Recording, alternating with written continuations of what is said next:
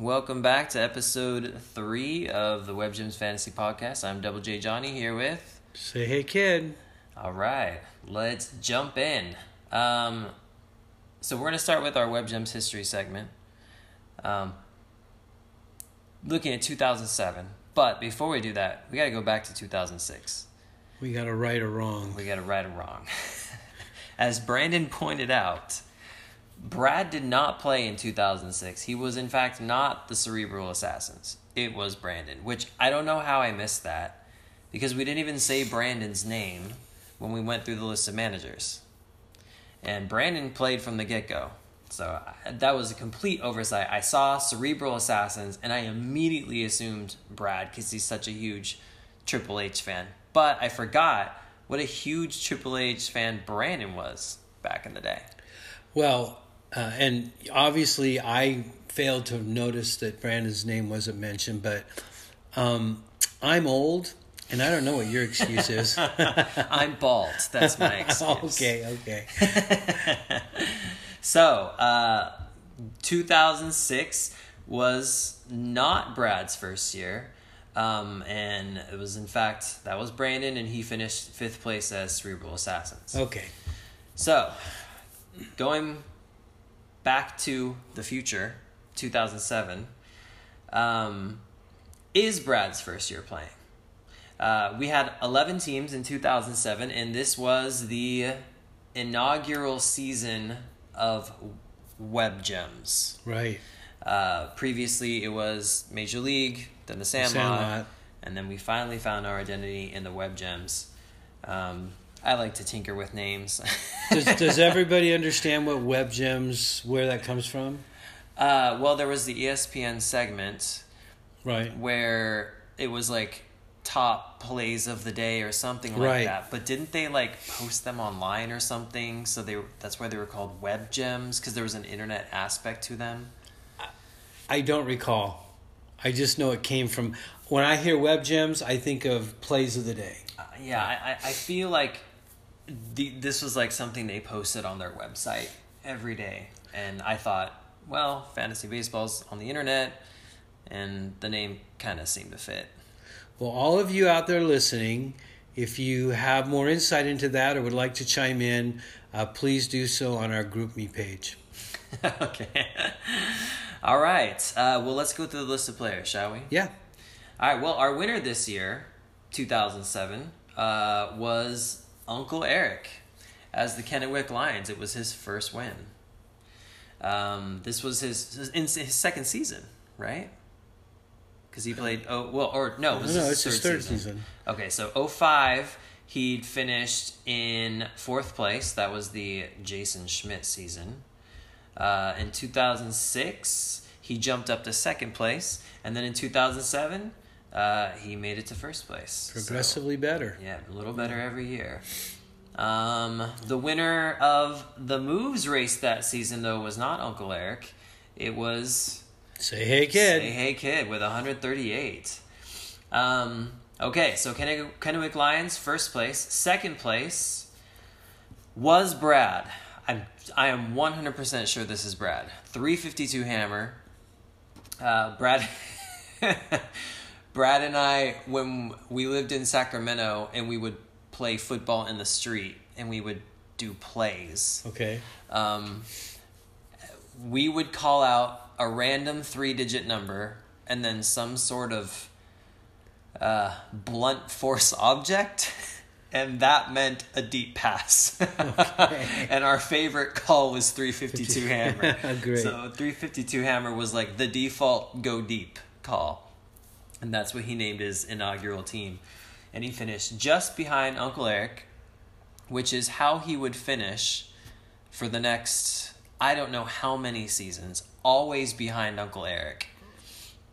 And that's why he ended up, I think one season, Uncle Eric called his team Brad's Kryptonite. Right, exactly. I was just going to say that. I think a couple years ago when Uncle Eric had kind of his rebuilding season, I think Brad finally broke the curse, but yeah, he started it off right away.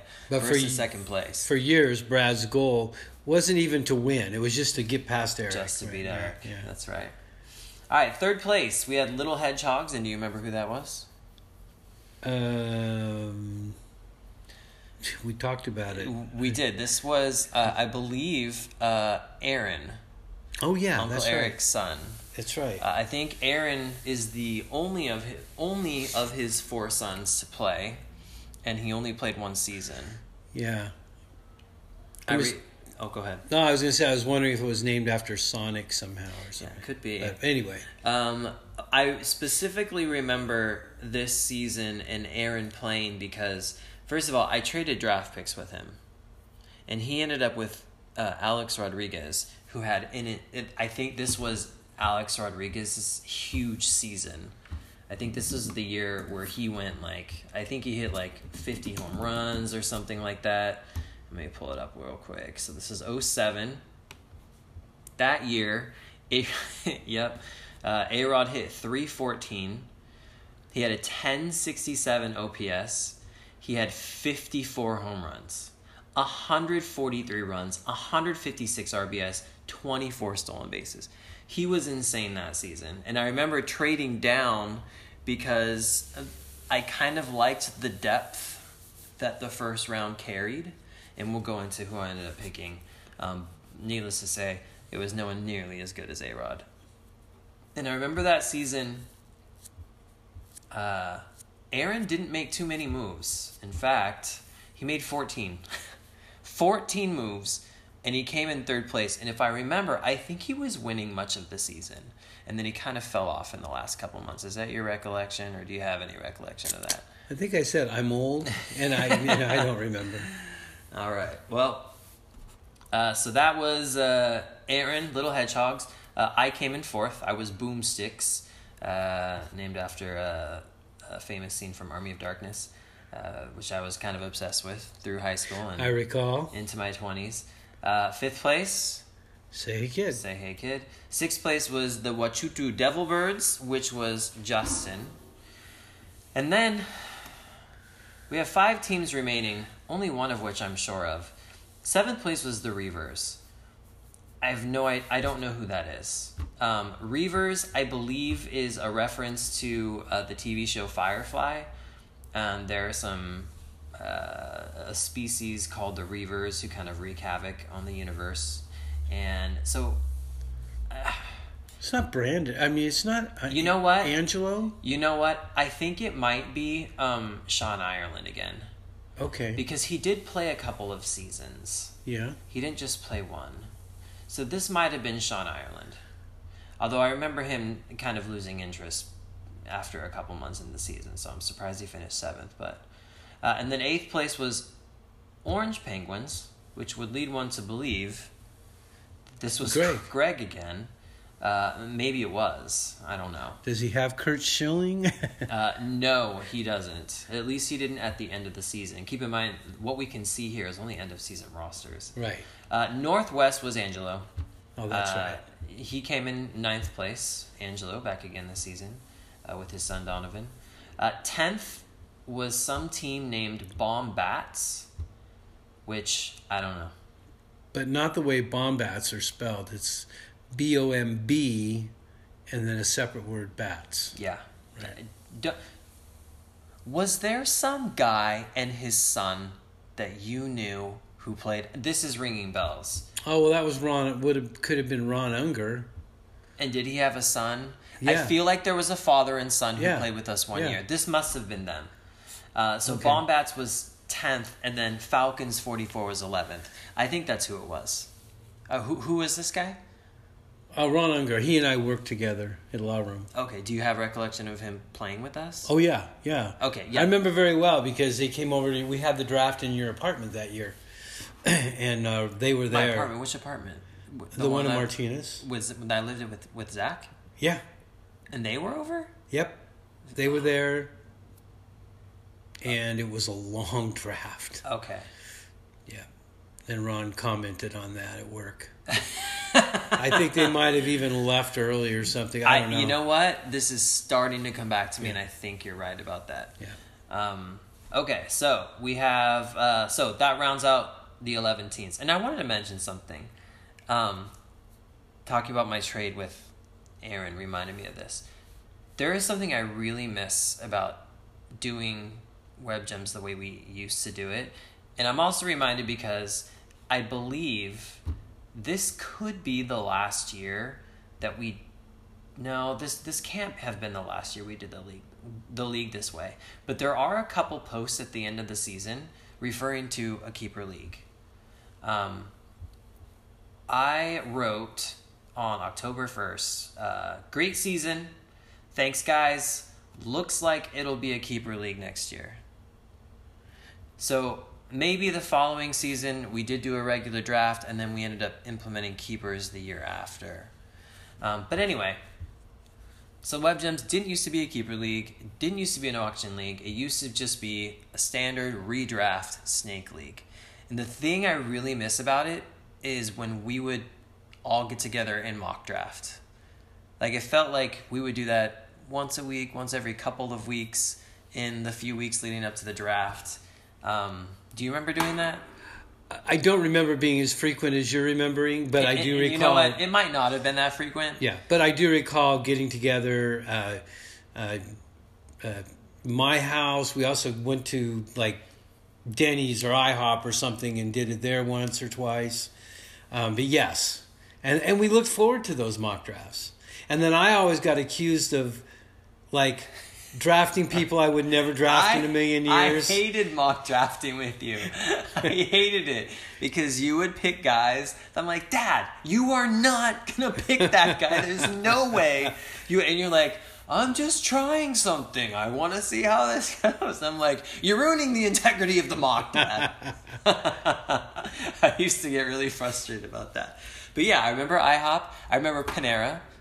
I remember one year we all met at Spaghetti Factory because Brad worked at Spaghetti Factory. Oh, yeah. And I don't know if he was... We might have even gone when he was working, knowing he was working, and he might have called us over, or maybe he just came on his off time. But I really, really missed that. Yeah, that is something. And you got kind of your draft fix in advance of the actual draft. I mean, it was fun. The draft is... It's the culmination of the most exciting part of the season is prepping for your picks and then just getting together and then making your actual picks. It's the most fun moment of the season for me. I don't know. I think very few would argue with you. Yeah. And then doing the mock drafts was just so exciting. It was so fun. And I missed that a lot. I really, really missed that. Did you bring up Falcons 44? Yeah. Oh, you did? Okay, I missed that. Yeah, there it is. No, I know, but I mean, when we were going down the teams, I think you cut it off at... Oh, no. I think I mentioned it. But anyway, Falcons 44, which we're pretty sure it was the son of this guy, Ron, you worked with. Oh, no. Okay, I think we misunderstood. They did a team together. Oh, did they? Yes. They didn't have two teams. Oh, okay. I'm pretty sure so about they that. were Bombats then? Probably. And then Falcons 44, I have no idea who it is. Whoever it is, it was their last year playing fantasy baseball, and I'm looking at their profile, and they've played fantasy football since then. It could have been Sean Casey, my friend from high school, but I don't think this is the year he played. I'm pretty sure he played after I moved in with Brandon and Amanda. It's good chance with the name is somebody that played some sport for College Park, and their number was 44. Yeah, could be. Not sure who that is. Yeah. Okay. Let's look at the draft results. Again, the draft results. I'm pretty certain these are the rounds are correct, but the order within the round is incorrect.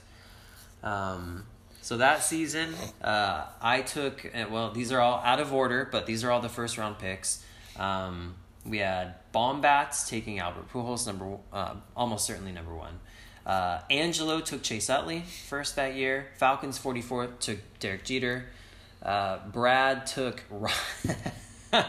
Ryan Howard. I always associate Ryan Howard with Brad. Oh, yeah? Yeah, Brad had a lot of many shares of Ryan Howard over the years. Justin took Wachutu Devilbirds. Justin was Wachutu Devilbirds. Yes, he took Jose Reyes. Thank you. Aaron, there's the A-Rod pick. I'm pretty sure he had like the third or fourth pick. Orange Penguins took Alfonso Soriano. Who was a great pick, by the way, because if you remember, he was always good for 30 home runs, and I think he's one of those guys that nearly did 40-40. Well, certainly a huge improvement over Kurt Schilling if this was Greg. In 2006, which would have been the year before, yeah, he was 40-40. He was 40-40. 46 homers, 41 stolen bases. 277 wasn't as good back then as it is now, but he did have over 900 OPS that season before. Yeah. And then the year he got drafted, this year we're talking about, he dropped considerably, although his average went up to 299, but 33 homers and 19 stolen bases, so quite a bit less in those counting stats. About 100 fewer plate appearances. Yeah, that's true. That makes a little difference. Okay, and then we got Reavers took Vladimir Guerrero. Great pick, always a great pick. Eric that season took Johan Santana. No the center among the Quartergate controversy. You took Aramis Ramirez. Cubs great third baseman Aramis Ramirez, who is always just sneaky good. I remember he always put up top couple round numbers, and he just wasn't flashy. Like he wasn't going to hit 40 homers. He didn't hit like 330, but he did everything really well. And I remember in later seasons, he always seemed like a really good value pick. So the year before, he had hit 38 home runs. I guess I was wrong. I guess he did almost hit 40 one year. 291 average. Guy never struck out. Not less than 10% strikeout rate. 9.5%. That's insanely low. It's not Tony Gwynn low, but it's really low. Lots of RBIs, 119, over a 900 OPS. So, and then the season you had him, 26 homers, 310 average, over 900 OPS. Ended up being a really good pick. Again, 100 fewer plate appearances than the year before. Yeah, it must have been something in the water. I took Lance Berkman. Great pick. And then I believe, I made the claim last time that Lance Berkman was only good for about 500 bats every season. And I'm not sure how true that is. I was thinking about it, and yeah, I think I'm wrong. Technical difficulties there. That was Junior. Didn't realize we were recording. So no, he was actually, he would get, I think I was wrong. He wasn't hurt as often as I thought he was. And in 2007, he had a good season. 278, almost a 900 OPS, 34 homers. Great walk rate, not too bad strikeout rate. Round 2, we'll just look at one more round. Bomb bats with Chris Carpenter. Man, Chris Carpenter must have been, I don't know how many years he was he was great. Really important pick in the draft. Carl Crawford for Angelo. Falcons 44 took Barry Zito. Justin took David Ortiz. No, that wasn't Justin. That was Brad. Brad took David Ortiz. Justin took the Wachuchu. No, just kidding. He took Roy Oswalt. Little Hedgehogs took Mark Teixeira. Man, he had Mark Teixeira and A-Rod that season. That probably explains a lot. I kind of talked about David doing really well in the draft, and I think that's part of the reason why he played so well, and that might have been the case for Aaron that season too. Yeah, good season. Well, he was kind of short on plate appearances, 575 for Mark Teixeira, but he hit 306. His OPS was 963, and he had 30 home runs, and he still had over 100 RBIs. Yep. So a little injury shortened maybe, but still a really good season. He missed 30 games. 30, yeah, that's considerable. But still, those numbers probably worth the second round pick even with that. Travis Hafner. Boy, he was good for a few years. He was, and I feel like what was his nickname? He had a nickname. I cannot remember it. He had a cool nickname. I forgot what it was. He was coming off an amazing season. 2006, he had 308. He had a nearly 1,100 OPS. It was just under 1,100. 42 homers, 117 RBIs, 100 runs. And then the following season, this year we're talking about, he dropped quite a bit. Quite a bit, a big regression there. Yeah, only 266, OPS less than 850. Still great walk rate, still great strikeout rate. 24 homers. Oh my goodness. And in 2006, he did all that in only 129 games. Yeah. That's wild. That's wow. 33 games missed, if my math's right.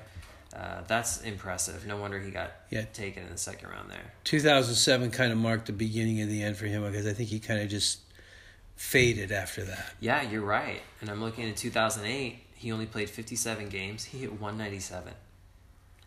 And then 2009, he bounced back a little bit with 94 games. Got his OPS over 800 again. And then the following season, kind of more of the same. Career home runs 213, and he hit 42 of those in that one season. In 129 games. About close to a fifth, 20%. Yeah. And then Reavers took Carlos Beltran. Disgraced former manager of the Mets. Former New York Mets manager.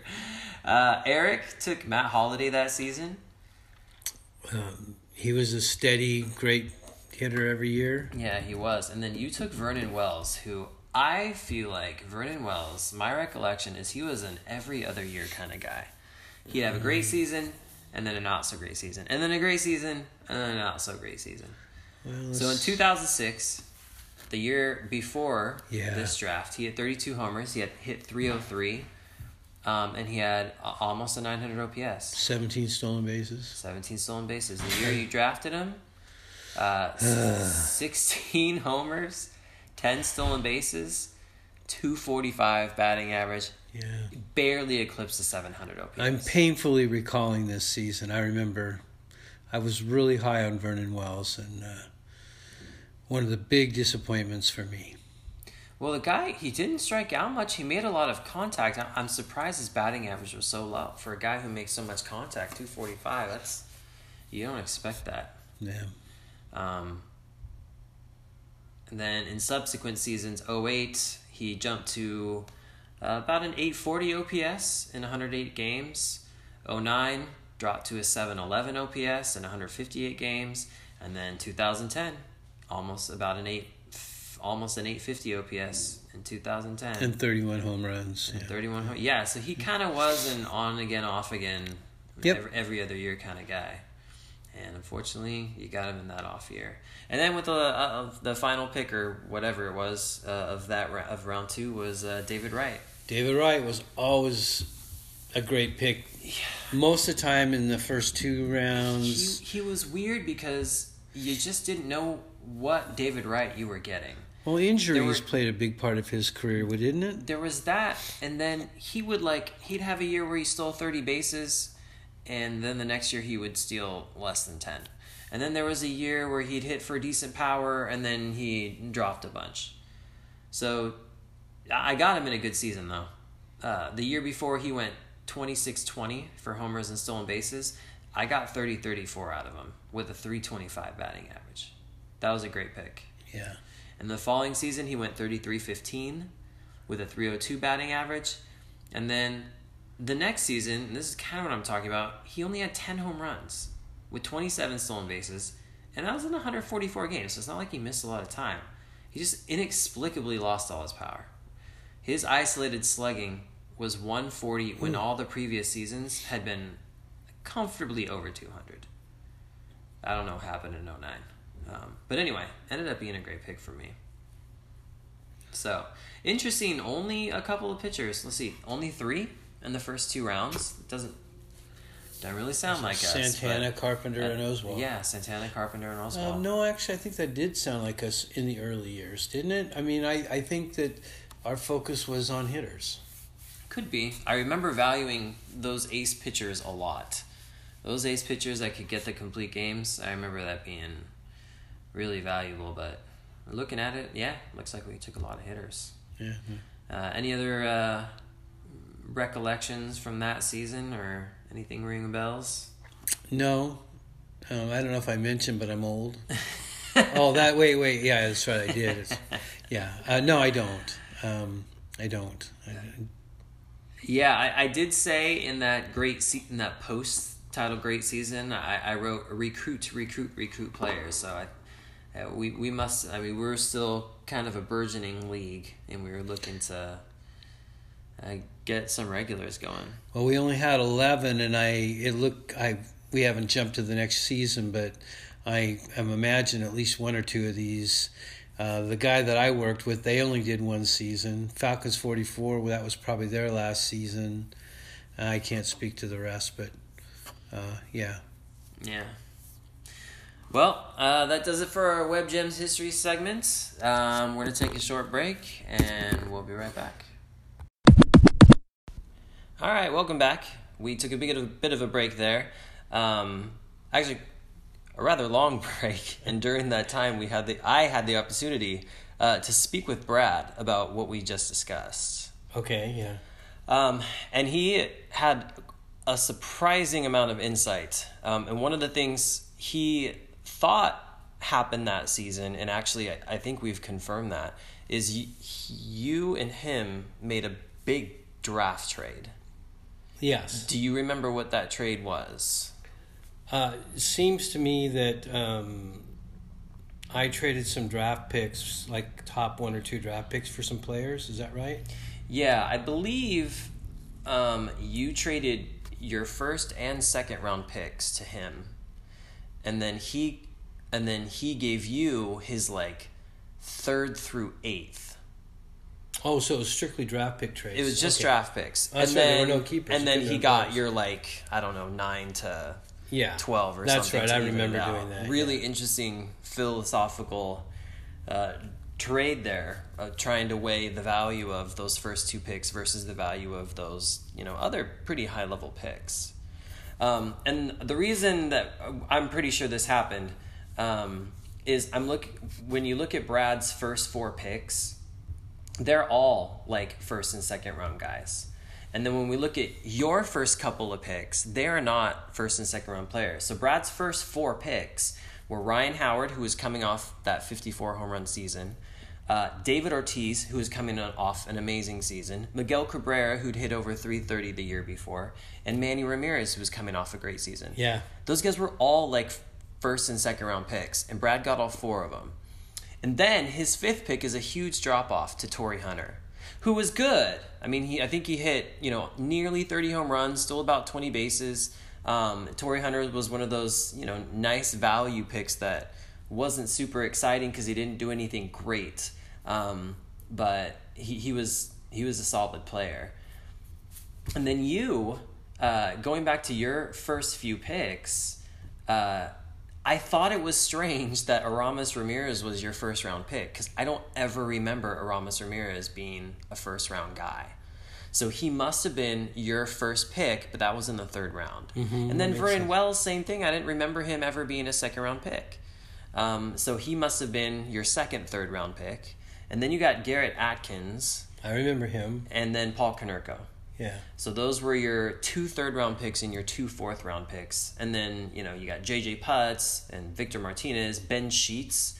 We haven't talked about Ben Sheets. I used to love Ben Sheets. I think we all loved him. It was so sad that his arm gave out on him. Yeah, the thing I remember about Ben Sheets was he always had a great whip and a fantastic K to walk. K to walk was always dynamite. Yeah. Not to mention his K to 9, which, of course, is not one of our stats, but still. Right. He must have had a little bit of a homer problem because I don't feel like his ERA ever quite matched up with his whip very well. Well, he pitched in Arizona. I remember him pitching in Milwaukee, which would be almost as bad. Yeah, he was Milwaukee. Only Milwaukee? He didn't pitch in Arizona? Okay, then I'm confusing him with someone else. Yeah, it must be someone else you're thinking of. But in 2006, he struck out almost 10 batters per 9, and he walked a little less than 1.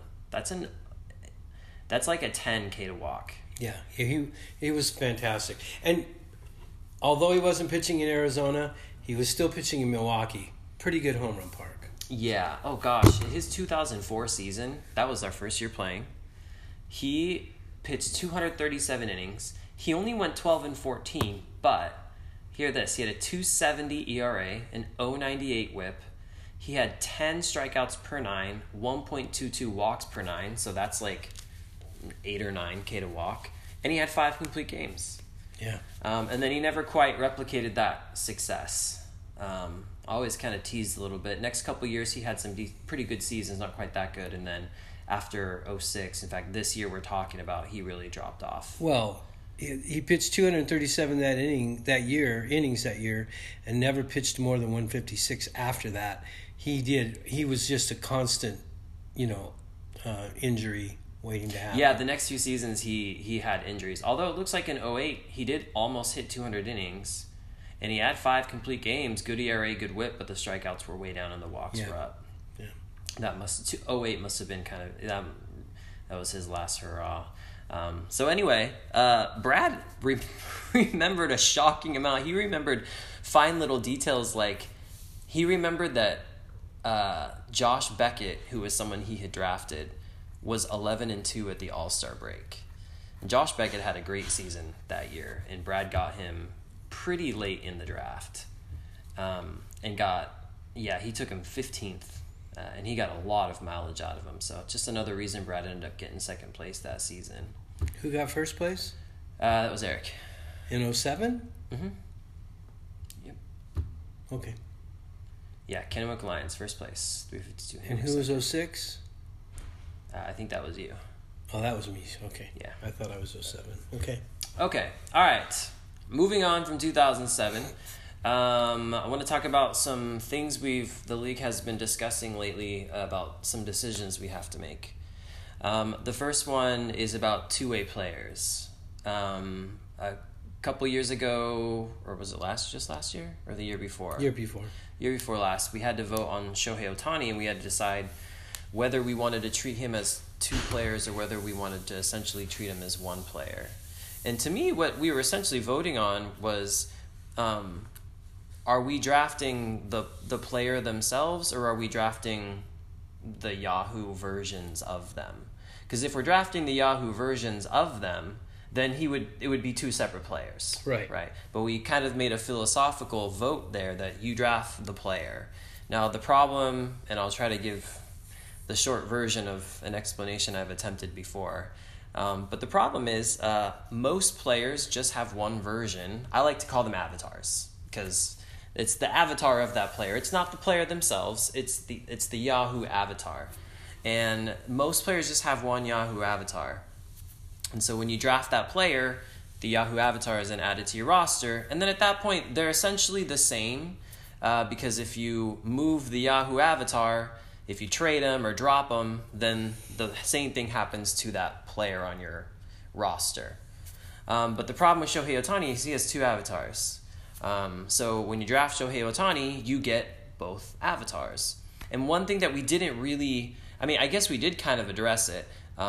We required that whoever drafted him, in this case Eric, had to maintain both of those avatars to retain control of the player Shohei Ohtani. Right. And that if he dropped either one of them or traded either one of them, then he would also lose the other avatar and lose the player.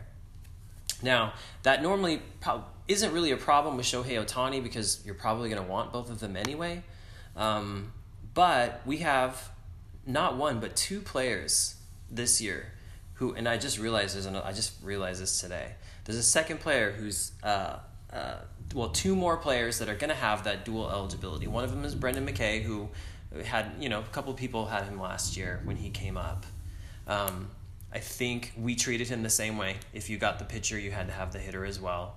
And then another guy is Jake Cronenworth for San Diego. Do you know much about him? Does that ring a bell? It rings a bell. In fact, only because I had read a little bit about two-way players coming up. Okay. And his name was on there. I didn't go in depth with his stats or anything, or how he performed in the minor leagues. But I do know, I'm aware of him. Yeah. No, I don't know that Jake Cronenworth is going to be, even if he was one player, I don't know that, only had one avatar. I don't know that he's someone that anyone's even going to own at some point this year, but you never know. And the problem with Cronenworth and McKay is that, unlike Ohtani, people are probably only going to want one of those Yahoo versions, only want one of those Yahoo avatars. And I feel like, for me personally, it would discourage me from adding that player if I had to have both of those on my roster. because that's just not the case for any other player. And there's a little bit of an inequity there that we just can't, there's nothing we can really do about it because that's how Yahoo decided to do it. But there are some workarounds that we could do to make it more equitable if you're owning a player that has 2 of those avatars. And one of those things we could do, and one thing that I think is pretty simple, is if you draft the player, then you still own the player as long as you control at least one of their versions. And that you could leave one of the other versions on the waiver wire. No one could pick up that other version because the player is already owned by someone else. So I would have to make some sort of announcement or something like that. Or actually something I could do is I can set waiver dates for any player. And if there's another version of a player that's out there that someone already owns, I can just change the waiver date to like the end of the year. So literally no one could pick up that player. And then that wouldn't be a problem. So we just have to decide whether we want to keep doing it the way we have it or whether we want to expand that flexibility a little bit with the 2-way players so that you don't have to own both of them on your Yahoo roster. You just have to have one of them to maintain control of the player. Do you have any thoughts on that? Yeah, I've thought some about this, and I to be honest, I've wavered back and forth. But I feel like my preference is that we treat them all the same. Meaning, whether it's Ohtani or McKay or whatever, the way they are currently constituted. Okay, so you want to stick with what we had in place already. Right, because I think if a guy wants to pick up McKay and they want to take the advantage of McKay's, is it his pitching that's better or his hitting? Yeah. They want to take advantage of that's fine, but the hitting comes along with it. And I don't think it's fair to let them sort of cherry pick them, because that's what you're doing. Because we won't allow anyone else to have the hitter. So I'm not for that. Oh, okay. So, yeah, I'm not. I think, both, either the player has to have both of them or both, or each avatar has to be available to everyone. So, now the only problem is that Eric already bought in under different circumstances with Ohtani. No, it's the same circumstances you're describing now. Well, is it? I mean, so if we say... The circumstances you're describing now are exactly the circumstances you said you don't want to change anything. Oh, okay. Right? Yeah, that's true. I was going off on a different tangent. Sorry. Yeah, I would rather just leave it the way it is for now. Maybe next year I would be willing to reconsider it if Eric doesn't hang on to Ohtani. Okay, so the fact that there's already someone who owns a player with the set of rules we originally voted on kind of makes you not want to mess with anything until that happens. Just complicates it to me, and so I'd rather leave it alone. Yeah, I can understand that. I also want to make this change out of fairness. I guess we just kind of have a different idea of what's fair, and that's that. Okay, the other thing we have to vote on is a keeper date, and then whether to make keepers droppable or not. The reason why we might want to consider making keepers droppable, as I kind of stated in the GroupMe, is that the draft is supposed to be the most fun, exciting, optimistic moment of the year for everybody. And I, for one, want to see that protected to the greatest extent possible, is without messing with our system too much. And having something happen to a player after you've kept them that puts into question their availability, especially if it's a long-term injury, that can just really damper the draft for you, because now you're starting with a lot less than you thought you would. And I would hate for that to happen to myself, and I would hate for that to happen to anyone else. So in my opinion, I think I don't care. You can drop as many players as you want up until the draft is my take. I know other people have different takes. I don't think a person, after keepers are decided, I don't think anyone should be able to swap them out and go, you know what, I changed my mind on this guy, I'm going to add this guy instead. I don't think that. But I think once you've decided your 6 keepers, they're locked in with the added ability that up until the draft, you can drop any of them for any reason you want. It doesn't matter to me, as long as it's, increasing the enjoyment of the draft for yourself. And you can recover that money. But you wouldn't be able to replace them, so you would be going in with less keepers, which is a little bit of a disadvantage doing that anyway. So anyway, that's my take. What's your thoughts on that? Well, so fundamentally, the reason we would want to be able to drop guys right up to the draft, to me, there's 2 reasons, basically, that are most likely to take place. The biggest one is injury, and we had an example of that last year. Did Severino got hurt during preseason? Yeah, Okay. It was before the draft, but after keepers. Yeah, after keepers. Okay, so and that's probably the most brutal part of it. Yeah, that was the nightmare scenario. Yeah, a $40, one of your top guys, almost $50 going down for essentially the whole season. He did come back near the end, but in a very too little, limited, too late. Too little, too late. Yeah. So, that's to me the biggest reason to want to do this. A lesser reason is just, they don't play well in spring training or something of that nature. Sure, or something like maybe you keep a cheap guy. Like, for instance, I've got Kyle Tucker that I'm very strongly considering keeping. And if spring training goes poorly and he doesn't have a job out of spring training, I might not want to keep him. Right. That said, he's only $3.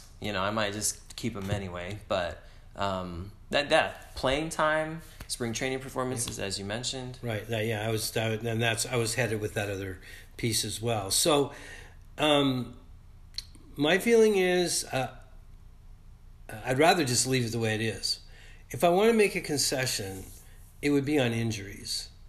And that can be a little dicey, a little tricky, because the way I would view it is, if a player, up to, the draft, if a player gets injured in spring training and is not going to start the season, then they would be droppable. Now, the question is, and you asked me this question when we were talking about it before, is, well, who decides if they're going to start the season or not? Yeah, where does that information come from? What do we decide as our source? And I don't know that we can choose a source and say, well, this is the definitive source, because the only real definitive source is the club. So, and the way we would know is that they're not going to start the season if they're put on the DL, and I don't even, or IL now, right? And I don't even recall when that happens when they're in spring training. I don't think they get put on it during spring training. I think it happens the beginning of the season. Yeah, right I think before. you're right. Usually the day before, a couple days before. That would be the definitive answer, but right. But we're not going to wait. Can't wait till then because we would have already done the draft. So I would just have to say, there would have to be pretty much overriding evidence, meaning more than one source that says this player is out for an indeterminate amount of time beginning with the season. Sure. So that's, and I know that's not ideal. I know. Well, yeah, and then ultimately someone has to make the decision on that. And I suppose we could just put it up to a vote. Uncle Kenny wants to drop, this player because it seems like he's going to be out on opening day, and the league needs to approve it. And then we just have a vote. I mean, it's more bureaucracy, and I'd like to avoid that just because bureaucracy is no fun, and it's just extra work. But considering what it could be saving as far as just someone going into the draft just hampered and just feeling terrible about it, maybe in that case it would be worth it. So maybe if someone wants to drop, it just needs to be approved by the league, maybe with a simple majority or something like that. Okay. Anyway, I wanted to comment on your take because that's totally legitimate. Yeah, that's totally fair. That's part of it. So the as far as the other aspects of it go, I think that's all wrapped up in, us making judgments and making our best decisions. And I think that keeps the keeper aspect of it interesting as well. And the last thing, and maybe I'm placing more importance on this than others do, but I think that, I like a little bit of time to kind of figure out what other people got going and what I'm competing against going into the draft.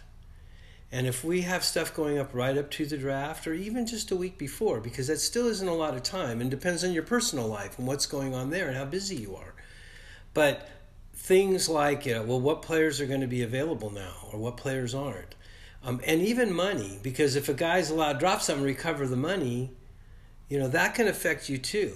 Because I bet you almost everyone does their homework. We project who we think everyone's going to keep, how much money they have, how much I have versus them, and that even if it changes a week before because of injury, it's less likely to happen. It's not going to be so prevalent, but I just don't like it from a preparation standpoint. Scott had mentioned in our group meeting, he said, well, we're all adept at, changing on, making decisions on the fly, adjusting on the fly, I think is the way he put it.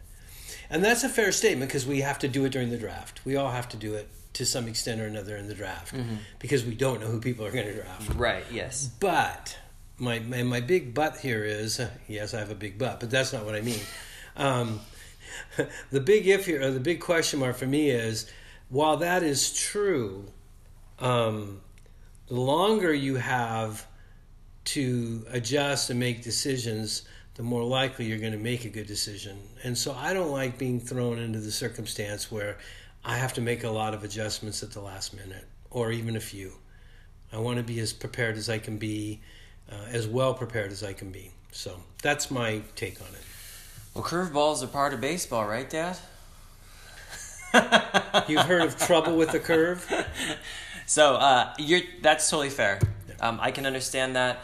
That's part of what makes the draft fun for you, is knowing things ahead of time, knowing that things are set. And I know Uncle Eric feels the same way.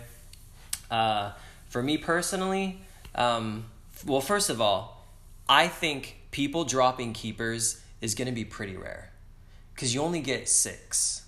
It's not like we have like 10, even, 8, we don't even have 8 anymore. We used to do 8. We only have 6 keepers. And the reason people keep them is because they're valuable at their cost.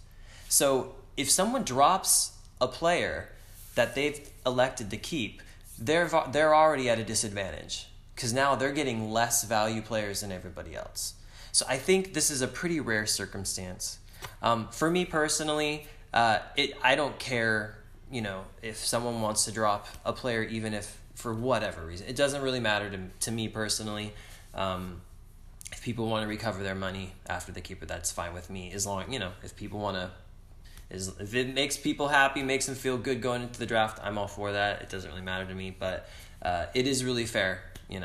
I can understand where you're coming from.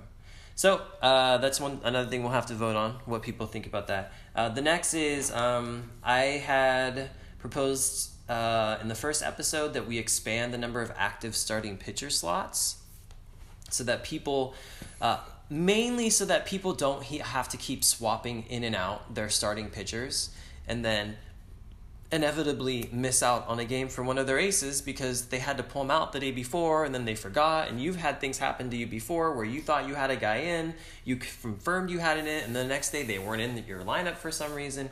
If we could just keep those aces in and not have to mess with them, that would solve all of that heartache that I feel shouldn't really be part of the game. So what my proposal was is that we expand the number of starting pitcher slots from 2 to 5. We expand the number of relief pitcher spots from 2 to 4. And then we reduce the number of general pitching slots, those P slots, from 4 to 2. Now the total effect is we go from 8 total active pitching slots for between all SP and relief and general to 11. So it adds 3 extra slots. It has no effect on our roster size. We still have 25-man rosters. It has no effect on the number of RP only eligible pitchers you can start. In the way we have it now, you can start up to 6 RP only players. In this system, you can also start up to 6 RP only. The only thing it affects is now you can start up to 5 starting pitchers without having to pull out any of your relievers. Because the way we have it now, you actually can start 5 starting pitchers at all times. You can actually start 6 if you use those 4 general pitcher slots, except you have to pull out your relievers to do that. So all this says is allows you to keep all of your relievers in at all times without having to pull them out because you got a lot of starters going, and it just allows you to have more starting pitcher slots. So any thoughts on that?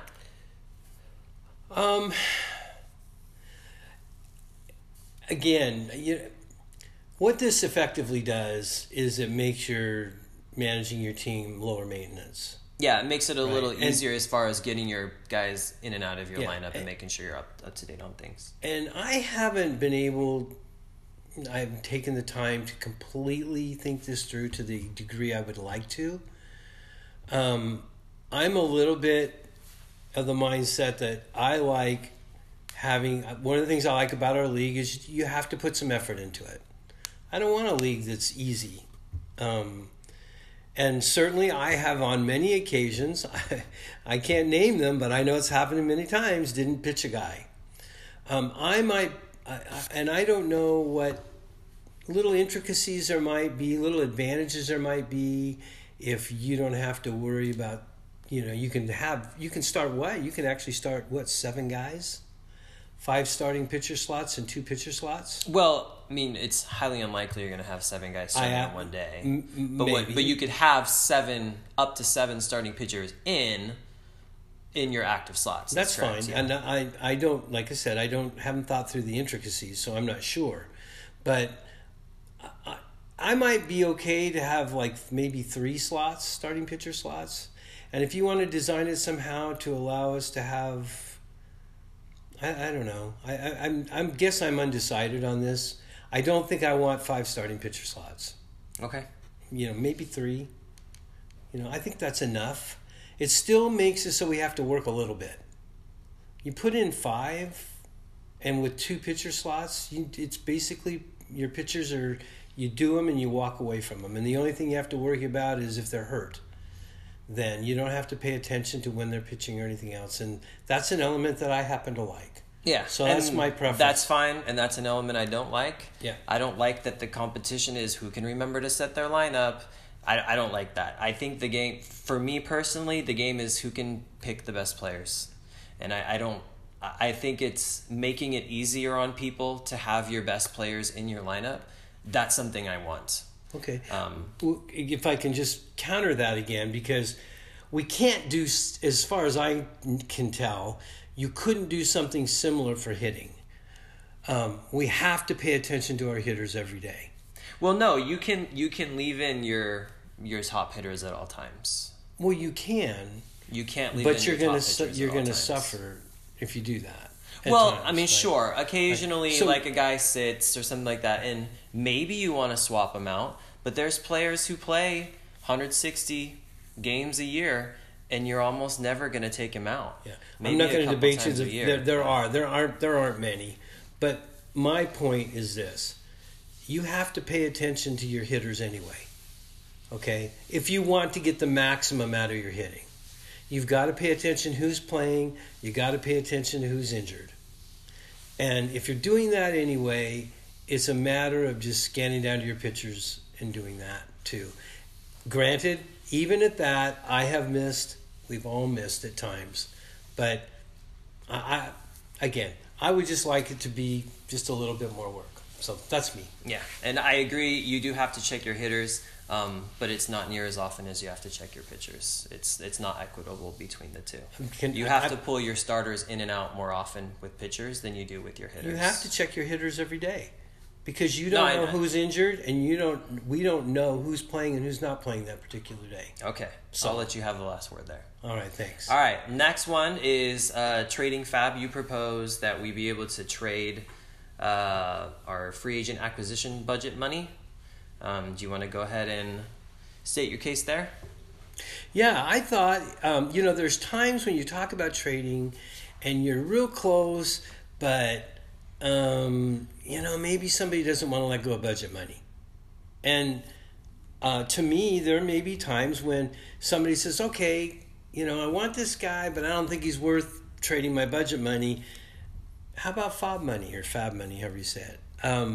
And I'm thinking, me liking to trade, and pick up guys and stuff. I think that's something that could be attractive when we put it out there on GroupMe, and some people responded. Some seem to hold that money in higher value that I was surprised at, frankly. But I just thought it would be a fun thing to have and to do, and might make some trades happen that might not otherwise. It's just an extra element to make it more. For me, it was for fun. It was the fun element. And I think that might make some trades more fun and more doable if that was an additional element. So, well, FAB's a resource, just like budget money's a resource, just like players are a resource. Yep. I don't have any problem adding that resource as something that's tradable. I'll kind of speak to, I think what I got from Brandon in his posts wasn't that he necessarily thought that FAB was more valuable, just that he thought it was a separate resource that didn't belong in the same category as those other resources. That resource he just thought of as a separate thing, and he liked that it was the same for everybody, that everybody started with, not everyone starts with the same amount of money, because some get that 50% of your extra budget money, so you get a little bit extra. But good you said that, because I was going to point that out. But for the most, generally speaking, for the most part, it's more or less equitable for everybody when they're adding and dropping players. And he just didn't want that to be a tradable resource. Yeah, I think that's what he was pointing out. And I understand it, but on the flip side, the same exact thing is true of our budget money. We all start out with the same. We don't all wind up with the same, but we all start out at 270 is what we start out with. Yeah, right? They're both money for acquiring players. Right, exactly. So I don't, he just views that money a little bit differently. I'm not arguing. He's entitled to view it how he wants to. I'm just saying that when you throw in the aspect of, everybody's on the same level playing field, we are in budget too. It's just the moves that we make that change it. Yep. And that would be no different with this, in my mind. Well, as far as my take on it, I don't. If people want to trade FAB, that's fine with me. I don't want to tell people, no, you can't trade your resource. I don't want to do that. I don't have any particular interest in, off the top of my head, in including FAB in my trade discussions. Trading takes work. It takes effort, and having to throw in another resource that to me isn't quite as valuable. I don't see myself wanting to put the effort to include that. I think it's not like I'd say, oh, you want to talk FAB trade? Then no, I'm out. I would continue the conversation, but it's not something I would ever propose. It would be like, oh, this person wants to bring FAB into the mix. Okay, we can talk about it. But as far as people want to do that, I don't have a problem with that. And I'm trying to think what would be some fundamental difference between trading budget money and FAB money, and besides that they're a little bit different things. They're not exactly the same, but FAB money, it doesn't carry over to the next year, right? No. And so the only advantage it gives you is in the existing season in which you make the trade. So, and the only advantage it gives you is it might give you more money to pick up somebody along the way. Whereas budget money, when you trade that can have a longer term impact on, a player's ability to make their team better. So, because that does carry over, and it does affect the draft the next year and everything else. So I think that's one difference, and that's why FAB money would, to me, not carry the same weight as our budget money. One of the reasons. Well, I'm kind of repeating myself here because I think I said this, although it may have gotten lost in all the back and forth conversation on GroupMe. But the value of trying to compare the value of FAB with your budget money, to me, it's contextual. Right now, my budget money is worth way more than my fab, because the budget money is what I'm going to be using to buy all my players. I can't use fab to buy all my players right now. Fab's worth nothing to me at this moment. But once the draft's over, my budget money isn't worth anything to me anymore. Now my fab's worth everything, because that's what I'm using to pick up all of my players. I can't use budget money to do that, except you can with trades. You can use your budget money to acquire players through trades. So in season, fab jumps up in value and budget money drops in value. For me, just because at that point I can't use budget money anymore, but I can use fab. Now that also depends on whether I'm competitive or not. If I'm being competitive, which I think most people are competitive at the beginning of the year, there's usually one or two teams who are like, nope, definitely playing for next year. This is a rebuilding year. But I'd say at least 10 managers every year are trying to compete this year. So I think for at least 10 managers every season, fab is more valuable than budget money once the season starts. But as your not win-loss record, but as the season moves on, that can definitely shift if you decide to be playing for next year. Yeah, and my last comment of this is you're absolutely right.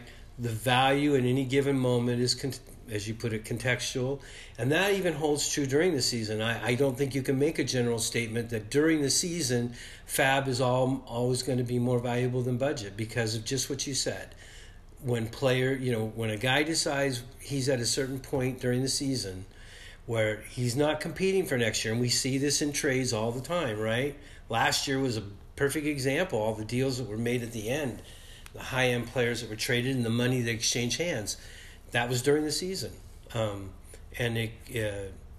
So that still can make budget money quite valuable and fab not so valuable if you're not still trying to move up or win during the season. Yeah, there are some exceptional situations where even if you are playing for next year, the fab money might be worth more, because I can think there were some times near the end last year where there were some players who were dropped that might have been okay keeper options, and only people who had fab left were able to get those players. So at that point, fab was really valuable, even if you were playing for next year. And I agree with that, but I think that's the exception rather than the rule. And I can think back a couple of teams that picked up guys like that were absolutely, they're not keeping it. I don't see anyone among the projected keepers that were picked up late in the season under those circumstances that are going to be kept. Yeah. Anyway, being a dead horse here. Yep. Point being, they have different values at different times. It's my dead horse. That's what I'm talking about. It's really hard to compare them. Yeah. Anyway, we just have to decide whether that's a resource we're willing to include in trade discussions. So that's another thing we'll have to vote on. All right, we're going to take a short break, and then we're going to come back and talk about the keeper options for our top 4 finishers last season. All right, we're back with our discussion of keeper prospects. I say prospects, that can be confusing. I'm not talking about prospects, but prospective keepers. There you go. For our top 4 finishers last year. We're going to start with the 4th place team, Tyler. Hollywood Swingin'. Is this going to be the year that Tyler changes his name? I don't know. I'm waiting. Well, I haven't changed my name ever. Yeah. And Danny, I think we had a league vote and make Danny change his name, or else he has to draft Morse.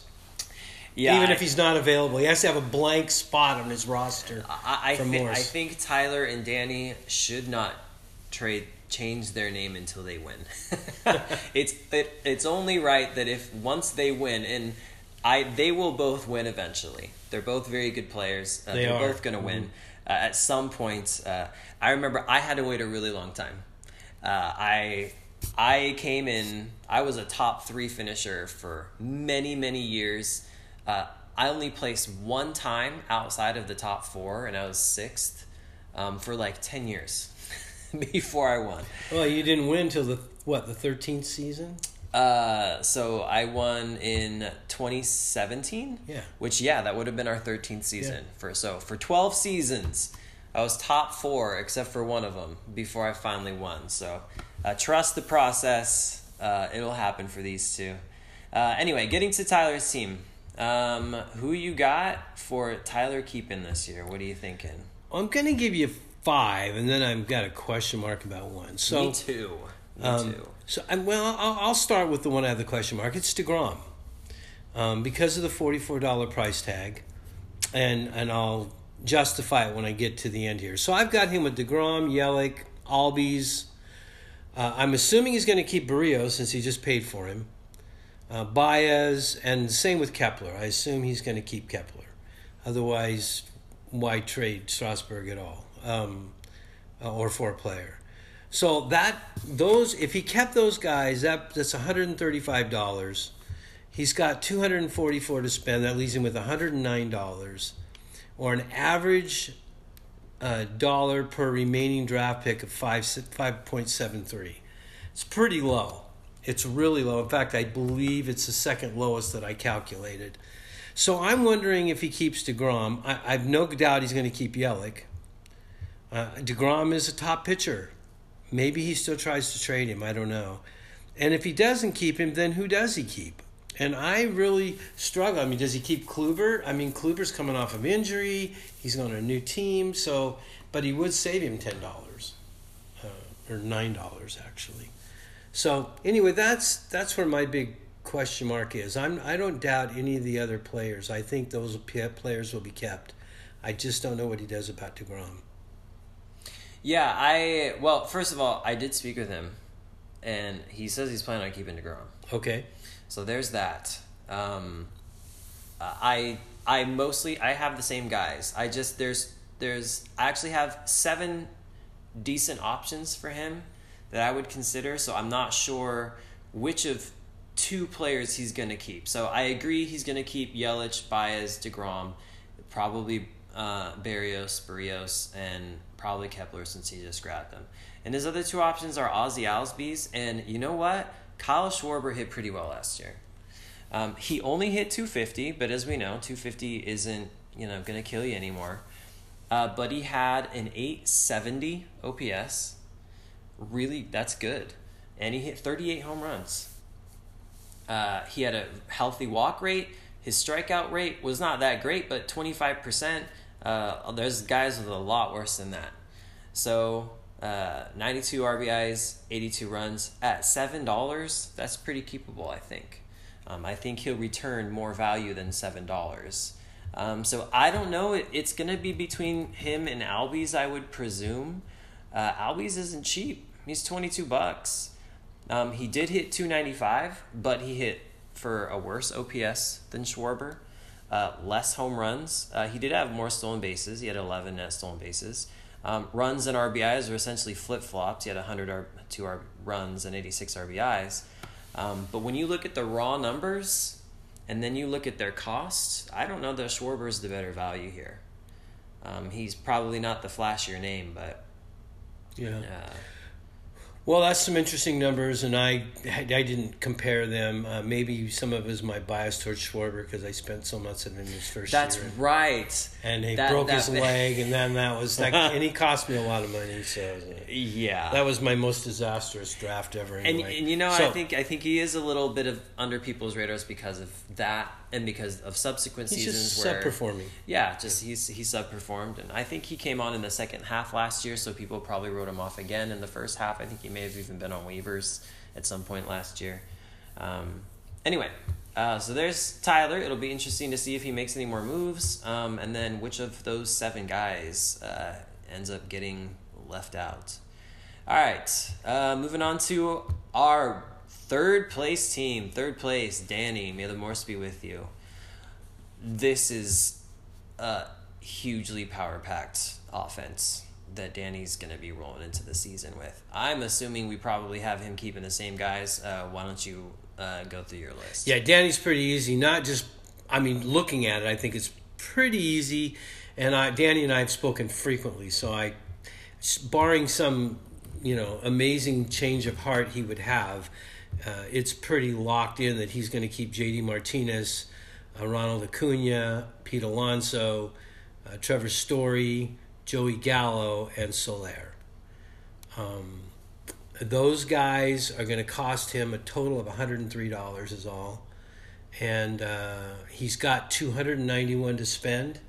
That's going to leave him with $188 or $9.89 per additional player that he needs to add.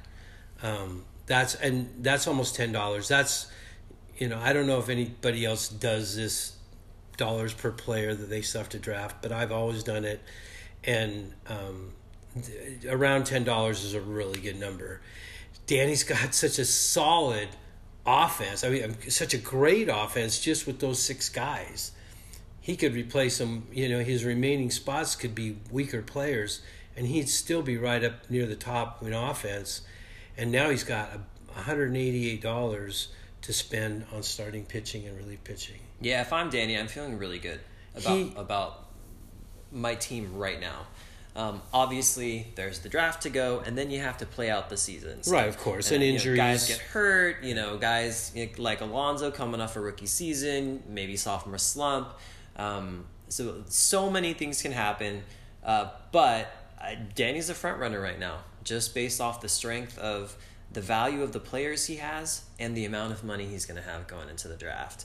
We talked in a previous episode about the categories that are most highly correlated with scoring rotisserie points on offense in our league, and those were total bases and OPS. And he's got those for days with these 6 guys. Huge head start offensively. Now he'll have to put together a pitching staff, but I would feel comfortable saying, I would have a hard time believing Danny isn't going to finish as a top 5 team. I feel really, I would bet money right now he's going to finish as a top 5 team just with these guys he has. Yeah, I would say unless he totally fumbles his pitching draft, I'm going to say top 3 for sure.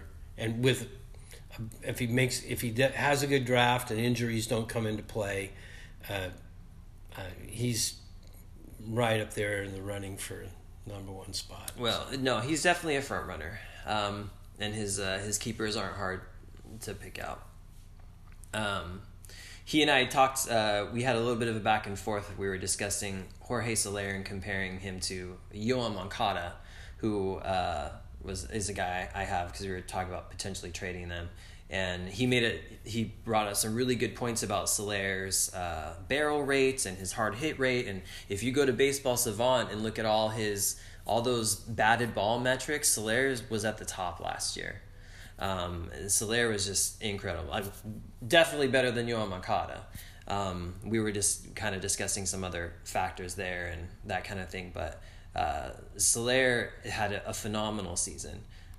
We'll just see if he can stay healthy. Number 1, last year was the first year he had, I think even played 100 games, even between majors and minors. And we'll see if the league figures him out. Don't know. That said, I believe he got better in the second half last year. His plate discipline improved. So he got better as the year went on. We'll see what kind of, every year's different. Every year's different.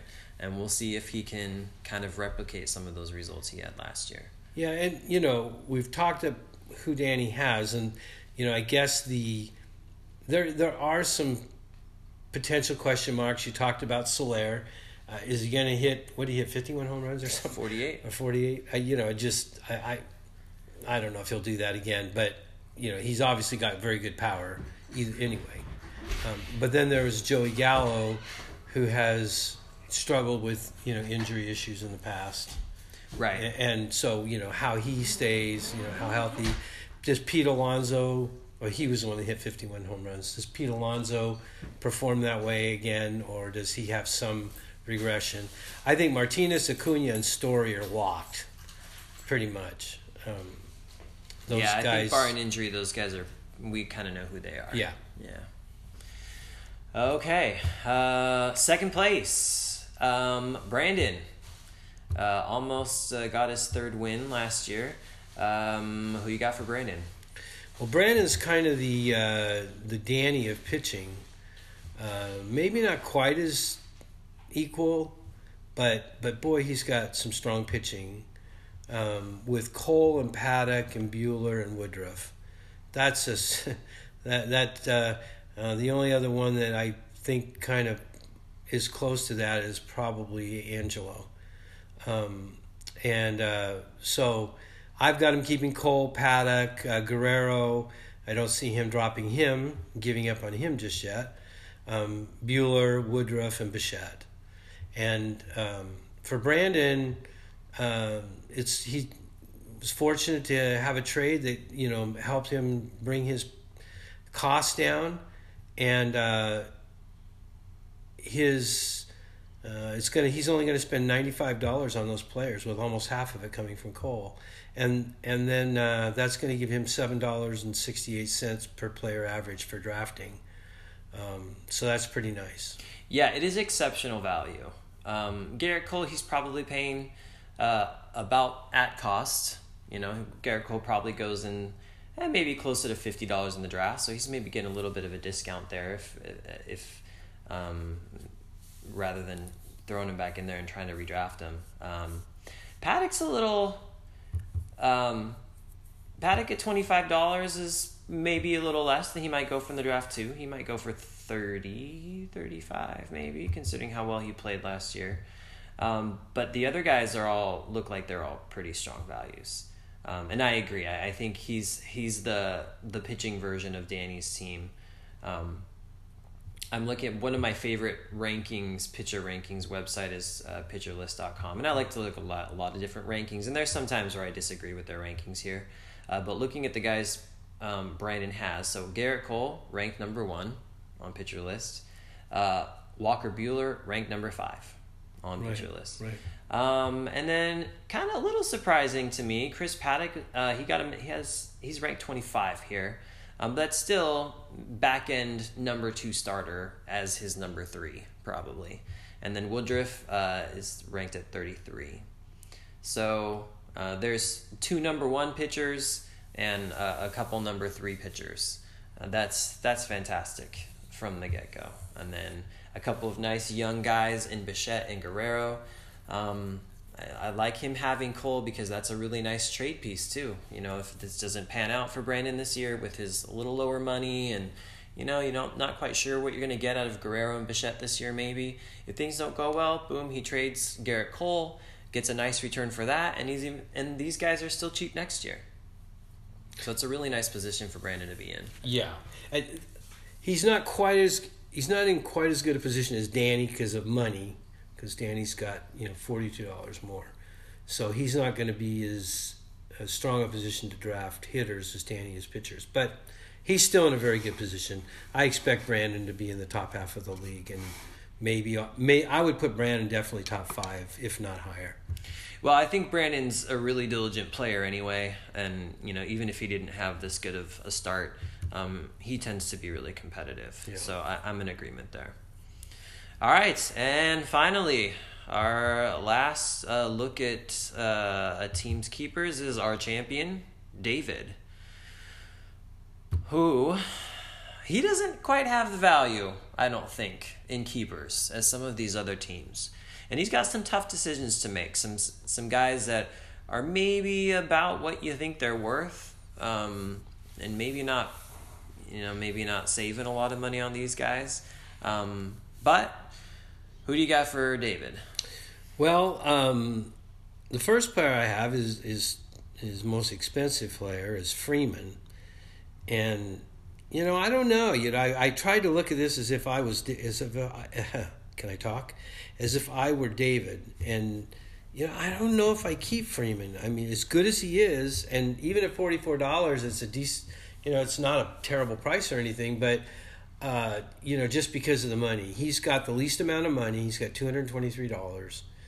So if he keeps Freeman, then I've got him keeping Bogart, Chris Bryant, and then Judge at $13 is a great value. Donaldson at $9 I think is going to be a great value.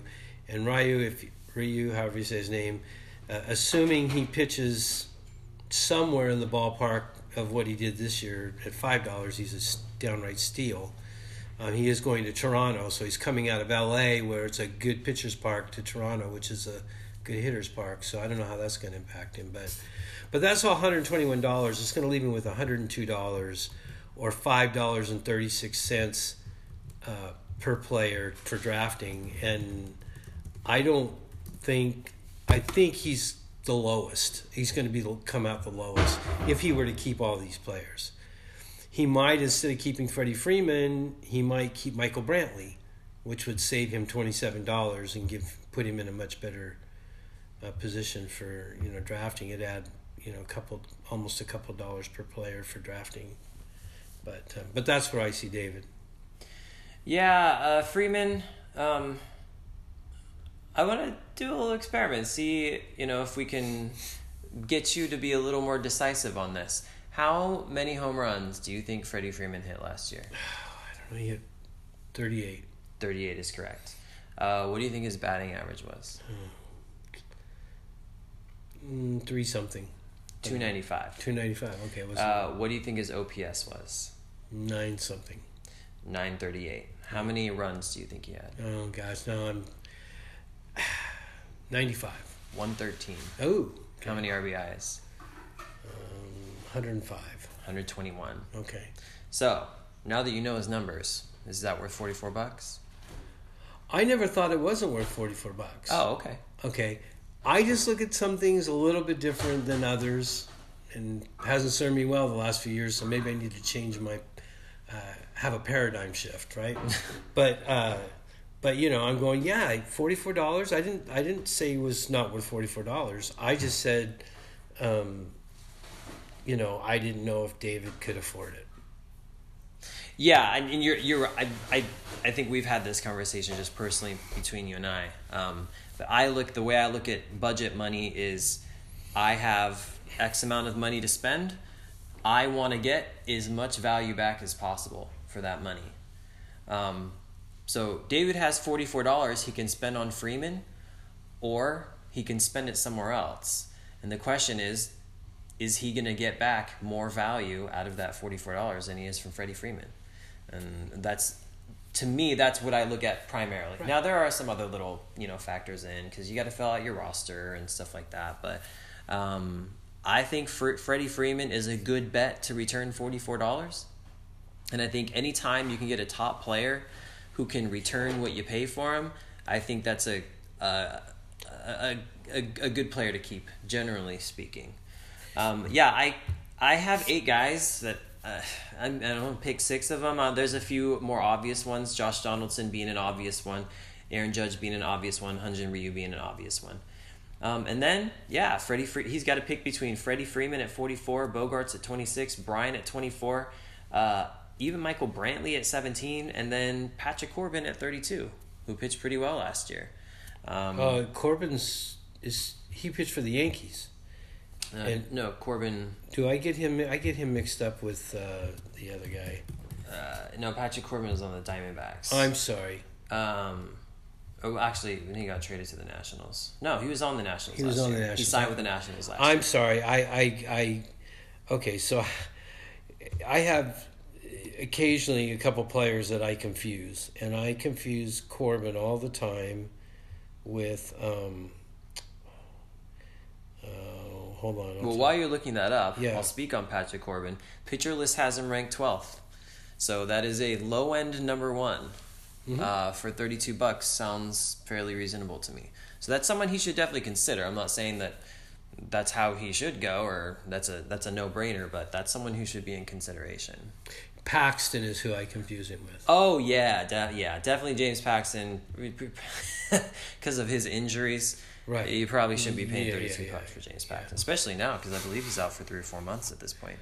He went down again. So that'll be interesting to see where Paxton goes from the draft.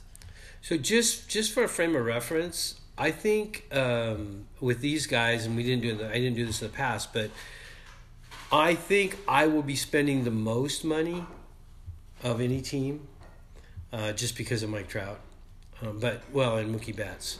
So I'm going to have $180 that I'm spending, and fortunately for me, I do have a fair amount of money, but I'm going to be at $6.68 a player for drafting. On the far other end, there's you and Eric have the same amount of money, and if you keep the guys I think you're going to keep, you're going to spend $61 in keepers, and he's going to spend $60. Okay. Okay, so you're essentially the same, and you're going to average $12.47 a player. So that even beats Danny's by $2.50. Beats me by nearly double. So you guys have big oodles and gobs of money to spend, and if you draft well, and you guys usually do, I think that gives you both huge legs up in the draft and in the season. Well, I sure hope so. Thank you for that, the money analysis. I hadn't done that at all. It's always fun to see the per player amount. I think that's something that they always had when we drafted through Yahoo. They always had the per player the couple times we did the auction. But then once we went to kind of offline, and then the fan graphs, I don't know if it has it at that point, but all right, well, there you have it. There's the full keeper analysis for every team. Next step is for us to vote on some things and then kind of get our season going. We'll be back again maybe in a week or two with more podcasts. We're not done, even though the keepers are done. Still always plenty to talk about. And we'll look forward to talking to you guys next time.